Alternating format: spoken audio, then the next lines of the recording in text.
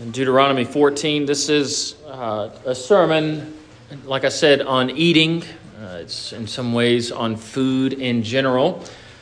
That will become more apparent to you as we work through the sermon, but focus as we read through these texts and submit to what the Lord says about food, eating, and the body and Thanksgiving and all those things. So Deuteronomy 14, verses 22 to 29, you shall truly tithe all the increase of your grain that the field produces year by year, and you shall eat before the Lord your God in the place where he chooses to make his name abide, the tithe of your grain and your new wine and your oil, of the firstborn of your herds and your flocks, that you may learn to fear the Lord your God always.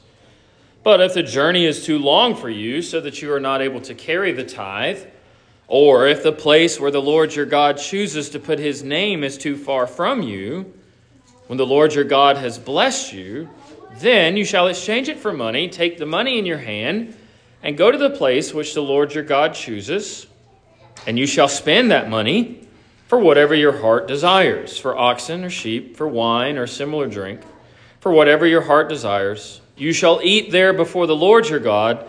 You shall rejoice, you and your household. You shall not forsake the Levite who is within your gates, for he has no part nor inheritance with you. At the end of every third year, you shall bring out the tithe of your produce of that year and store it up within your gates.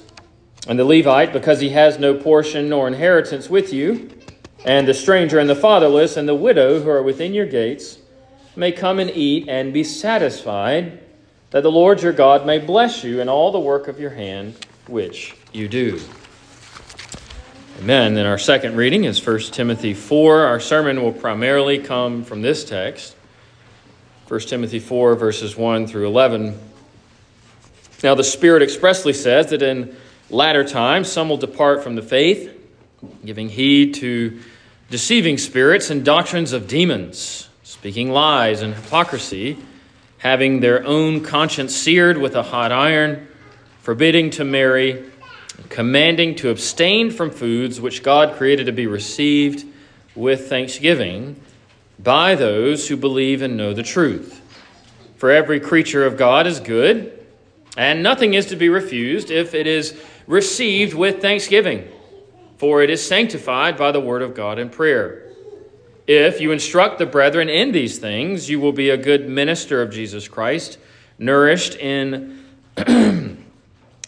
nourished in the words of faith and of the good doctrine which you have carefully followed. But reject profane and old wives' fables, and exercise yourself toward godliness. For bodily exercise profits a little, but godliness is profitable for all things, having promise of the life that now is and of that which is to come. This is a faithful saying and worthy of all acceptance, for to this end we both labor and suffer reproach, because we trust in the living God, who is the Savior of all men, especially of those who believe. These things command and teach. Amen. And then a reading from the Gospel. But to what shall I liken this generation? It is like children sitting in the marketplaces and calling to their companions and saying, we played the flute for you, and you did not dance. We mourned to you, and you did not lament. For John the Baptist came neither eating nor drinking. They say he has a demon. The Son of Man, the Lord Jesus, came eating and drinking, and they say, look, a glutton and a winebibber, a friend of tax collectors and sinners. But wisdom is justified by her children. Amen. The grass withers, the flower fades, but the word of our God endures forever. The Lord cares how you eat and what you eat. He cares that you eat with a right heart, and he cares that you eat what he has provided. This is easily proven from Scripture. Children, one of the stories that you know best in the Bible, the very first story where a man and a woman are featured, the very first sin had to do with what? Eating. Adam and Eve were free to eat from all but one tree. They took their eating into their own hands. The fruit of their eating was the fall of humanity into sin. In the temple, many sacrifices involved eating in God's presence. Our Deuteronomy reading shows how God brings us to eat in his presence, even at times with choice delights. In the Gospels, the Lord Jesus fed thousands with what he had been provided. Remember the story where he feeds the 5,000 on one occasion, he feeds the 4,000 on another with what he had been provided. At the end of the Gospels, he gave us the sacrament of his body and blood, to which he says, take and eat, and take and drink. At the very end of the Bible, there is a supper with the valiant, victorious King of Kings, a supper, the marriage supper of the Lamb. It seems safe to say that the Lord cares about eating. He cares how you do it, and he cares what you consume when you do it. Our larger catechism on the Sixth Commandment says that the Sixth Commandment, which is, we heard it earlier, thou shalt not kill, it requires a sober or a controlled use of meat or food in general, and drink. The Sixth Commandment, thou shalt not kill, or some of you say you shall not murder, requires a sober use of food and drink. What does it forbid? It forbids an immoderate or a gluttonous use of food and drink, because eating pertains to life. Therefore, it's related to the Sixth Commandment. You affect your life positively or negatively with how you eat and with what you eat. And as you age, this becomes more and more apparent. Scripture commands you to taste and see that the Lord is good. Philippians 3:19 says their end, those who opposed Paul and his ministry, their end is destruction. Their God is their belly. Their glory is in their shame, with their minds set on earthly things. Proverbs 23 verse 2, put a knife to your throat if you are given to appetite. Deuteronomy 21:20, they shall say to the elders of his city, the parents were to take to the elders a stubborn and rebellious child. But listen what they say about this stubborn and rebellious child. He will not obey our voice. He is a glutton and a drunkard. God evidently cares how much we eat as well, but that's not the overarching point of this sermon. 1 Corinthians 10:31, one of the first verses we memorize when we're memorizing Scripture. So whether you eat or drink, or whatever you do, do all to the glory of God. Quite frankly, we tend to take that verse about everything but eating and drinking when those are directly addressed in the verse. We heard in Matthew 11, the Lord Jesus is called a glutton and a drunkard, someone who eats too much, someone who drinks too much. Right? Proverbs 28:27, the one who keeps the law is a son of understanding, but a companion, a friend of gluttons, shames his father. You see, the enemies of all righteousness, those who hate the truth and hate God and hate his church, they understand how important food and eating are. Who isn't alarmed by foreign nations buying our land and controlling what we eat and produce? There is a joy and a glory in growing our own food, walking to the garden to pick that tomato for a salad or a sandwich. I recommend the latter. Or the knowledge of knowing where that delicious hunk of beef came from. We know an attachment to our land because our land is part of what makes us who we are. Our fathers lived here. Our children will hopefully live here. This is bound up with food, living, eating, drinking, all those things. In John Steinbeck's book, the grapes of wrath, he says this. It's a funny thing how it is. If a man owns a little property, that property is him. It's part of him, and it's like him. If he owns the property only so he can walk on it and handle it and be sad when it isn't doing well and feel fine when the rain falls on it, that property is him. And some way he's bigger because he owns it. Even if he isn't successful, he is big with his property. You see, the Lord intends from the beginning of creation that his image bearers would, remember this initial command to Adam and Eve, the positive command, be fruitful and multiply, replenish the earth, the land, and subdue it. Put it under your control.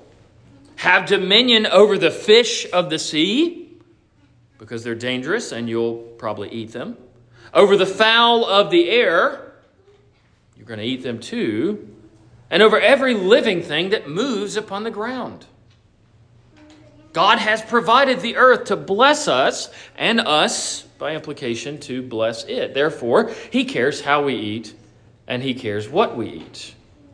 In the days of the early church, they were continuing daily with one accord and breaking bread from house to house, eating their meat, their food, with gladness and singleness of heart.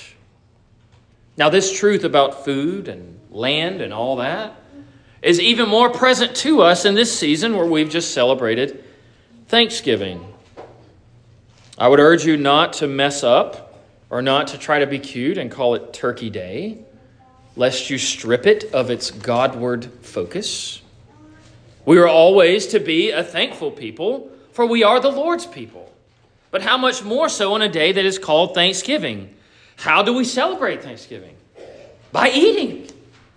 We eat in our celebration of most things because there is a joy in eating. And because this and so much more is true, it is absolutely pivotal that we get eating right. We must see that God cares how we eat, and he cares what we eat. In our epistle reading, where I told you the sermon would primarily come from, in 1 Timothy 4, we're warned about those who will tell us to refrain from certain foods which God created to be received with thanksgiving by those who believe and know the truth. I hope you caught that. God is telling us how to eat. We heard it as we read through the text. I want to draw attention to three things. We are to eat as receivers. We are to eat with thanksgiving. And we are to eat as believers and knowers of the truth. All of those are obvious from the text. All three of those have to do with how we are to eat, because God cares how we eat. Let's take them each for just a moment. The first way, the first how, is as a receiver. If you're a receiver, that means that there is a giver. And who is that giver? That giver is God. Now, children, let me speak to you for just a moment. This is a tremendous lesson for you, because there are very few things more stressful in a child's life than eating. It's true. If you've parented, you know this. How stressful it can be. How hard it can be in training your child to eat. When your parents make you a meal, you have to know, you must know, children, that they are working for God. They are, to use kind of low-key language, your parents are chefs in the kitchen of God to prepare food for you. Parents participate in the giving of God to their children, but they are receivers from him as well, just like their children. Parents get to play two parts. This should affect the way that you train your children as future spouses as well. As they are young, they are simply receivers. But as they age, they begin to participate in sharing with God and being givers. Show them the joy of preparing food and working with God in that way. It is so sad to hear and see how many young women often despise this role that God has tasked them with. Husbands can and should help, amen. But anyone worth their salt, knows that mamas do the cooking. Even if daddy helps sometimes. Mamas do the cooking. Would it change your perspective if you thought of it as working with God to graciously give what he has provided? I believe it would. The kitchen is a place of working with God to provide what he has provided himself to you. Now back to receiving for just a moment before moving to our second point. In Psalm 104, another Thanksgiving-related psalm, we're told that the Lord causes the grass to grow for the cattle and herbs for the service of man, that he might bring forth food out of the earth, wine to make glad the heart of man, oil to make his face shine, and bread which strengthens man's heart. God gives food to man and to beast. Children, one of the most powerful images in the Psalms is talking about how the animals look to heaven, to God for food. He provides food out of the earth for man as well. He provides wine for the gladness of heart, oil for our faces, bread for the strength of our hearts. Sit at the table in your home with this understanding. God has given you what you have before you. It is for you from him, so receive it. But also receive it with thanksgiving. Again, dear children, don't be grumpy about the food that is given to you.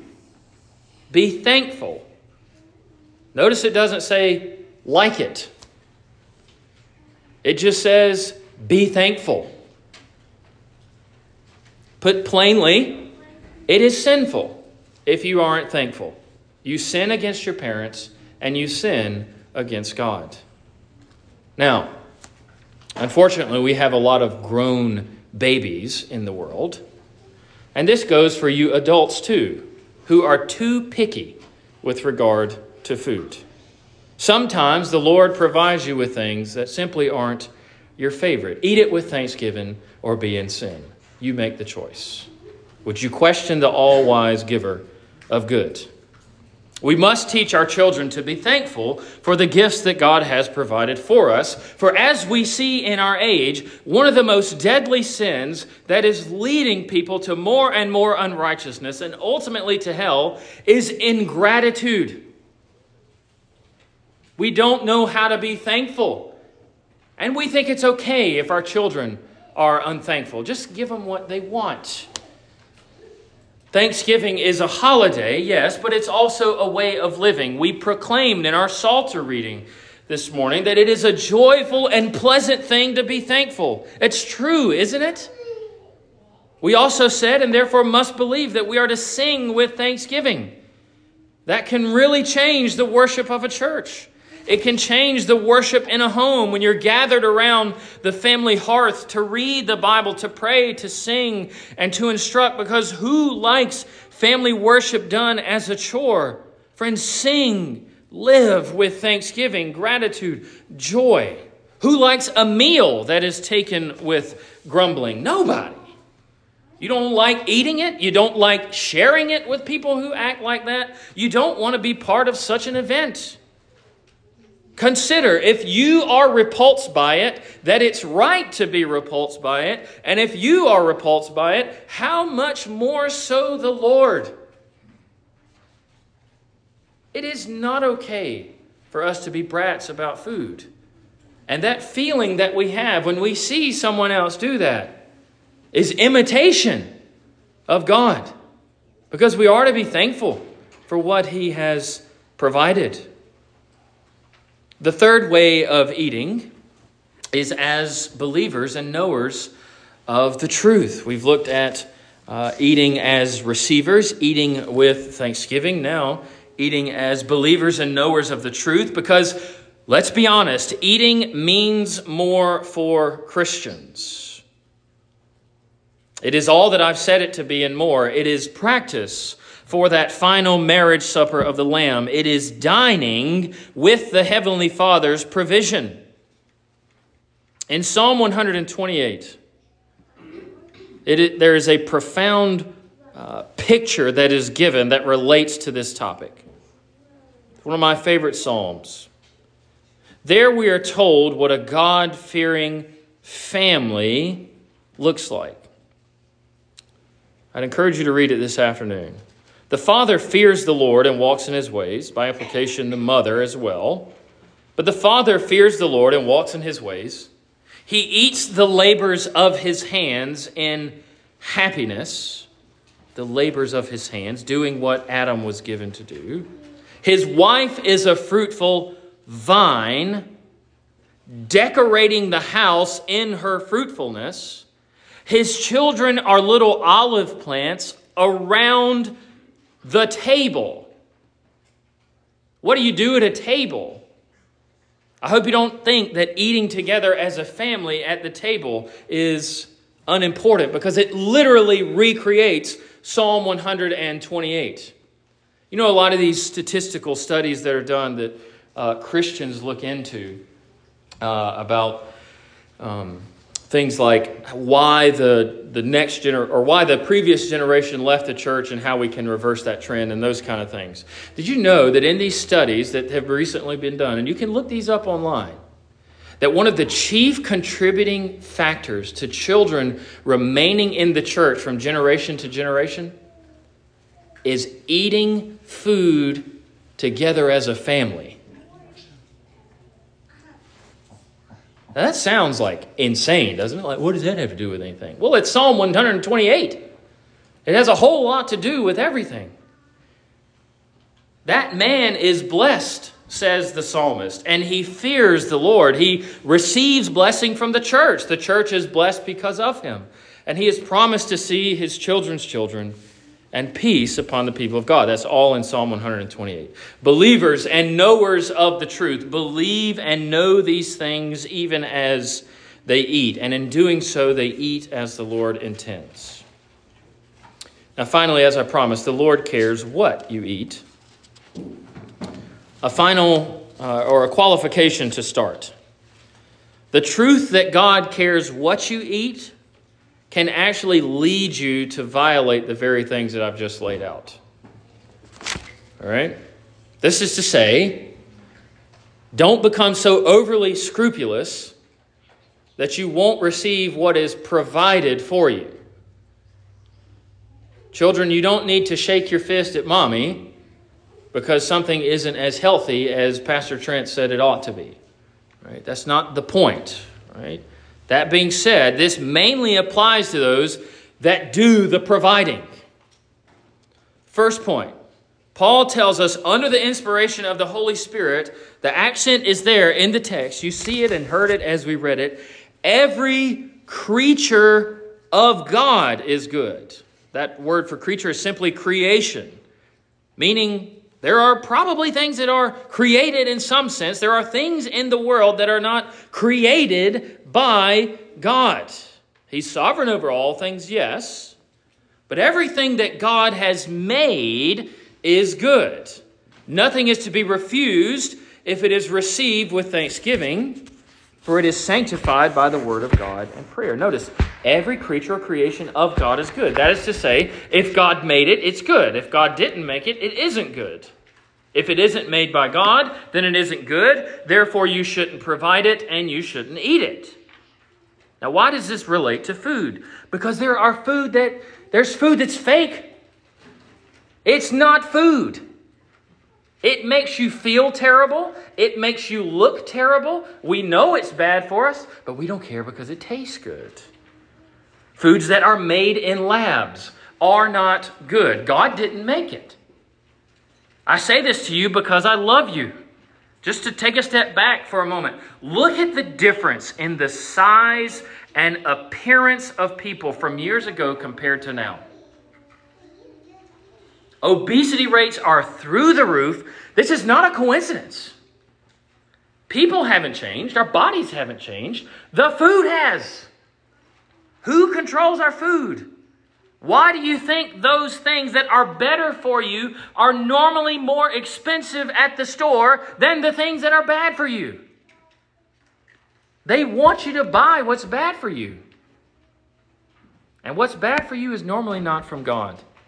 It's from a lab. You might think I have my tin hat on this morning, but it's true. It is absolutely true. It is no coincidence as well that those who have the least money are not negatively affected in the waistline by their financial condition. All they can afford is crap food. And it makes you sick and unhealthy. I think you know this intuitively more than you might let on. When you sit down to pray over your food and you look at it, can you utter the words, "Thank you, Lord, and bless this to my body," with a clear conscience? That's a good question to ask. Now, as I said a moment ago, conscience is involved in this. I bring up conscience here again. However, conscience cannot overthrow the clear commands of God. Romans 14:6 says, "He that eats to the Lord, because he gives thanks. He that doesn't eat to the Lord, and he gives thanks nonetheless." True. If you can receive it with thanksgiving as if it's from God, then go your way in peace. But if you can't, you ought to make the changes because the Lord cares what you eat. He has even provided His word and prayer to you to sanctify what He's given you. We are to think of our food this way because the Lord says so. Those who say otherwise are doing what Paul says. They're giving heed to deceiving spirits, doctrines of demons, speaking lies and hypocrisy because their own consciences have been seared with a hot iron. If one of the reasons that God has given us His word and prayer is to sanctify the food that He provides for us, then we need to not only think about the sixth commandment, we need to think about the third commandment. Because the third commandment is not taking the Lord's name in vain. Our catechism teaches, rightly so, that this relates to holy and reverent use of God's names, titles, attributes, ordinances, word, and works. Right? So when the third commandment says not to take the Lord's name in vain, the Lord's name is not just saying God's name with cuss words around it, though that is certainly a violation of it. It's anything that God attaches His name to, including His word. So by implication, since we use His word to sanctify our food, we are to recite Scripture, or at least we remember Scripture when we ask His blessing on our food, and we should be careful. Because we can profane and abuse God's name when we misuse His word and prayer over our food. So I urge you to be careful. The Lord cares how you eat, and He cares what you eat. 3 lessons from the life of the Lord Jesus, and then we're done. When the Lord Jesus received 5 loaves and 2 fish, the Gospels tell us He looked up to heaven and blessed. He thanked the Lord. We should do the same thing with our own food, knowing that it comes to us from our Father in heaven. Second, Christ says, "My food is to do the will of Him who sent me." And He also says, "Man shall not live by bread alone, but by every word which proceeds from the mouth of God." Therefore, earthly food is not the ultimate food, but it is meant to teach us of the heavenly food. Jesus Christ is the bread of heaven, come for the life of the world. When you eat your earthly food, it sustains your body that you may live for the Lord and by His word, so that your food, in the sense that Christ says, can be to do the will of the Father as well. And the Lord Jesus at the Last Supper, He took bread and He blessed, just like He did when he split those 5 loaves and 2 fish. He took the cup and he gave thanks. Friends, that meal is the meal of meals. The Lord's Supper is the supper. We won't eat it in heaven, for we will hunger no more, but we do receive it now from heaven. Christ the Lord gives us himself in earthly elements of bread and wine to reach our souls. Plain food, easily attainable food, bread and wine, is a tool of God to sustain the souls of his children. He reaches to the souls of his people with food. And in imitation of Christ, we too, on this next Lord's Day, the first Sunday of Advent, will take and eat. We will take and drink heavenly food provided by the Father in the Son, sanctified by his word and prayer. And Lord willing, we will receive it with thanksgiving as well. Amen. Let's pray. Our Lord in heaven, we bless your holy name.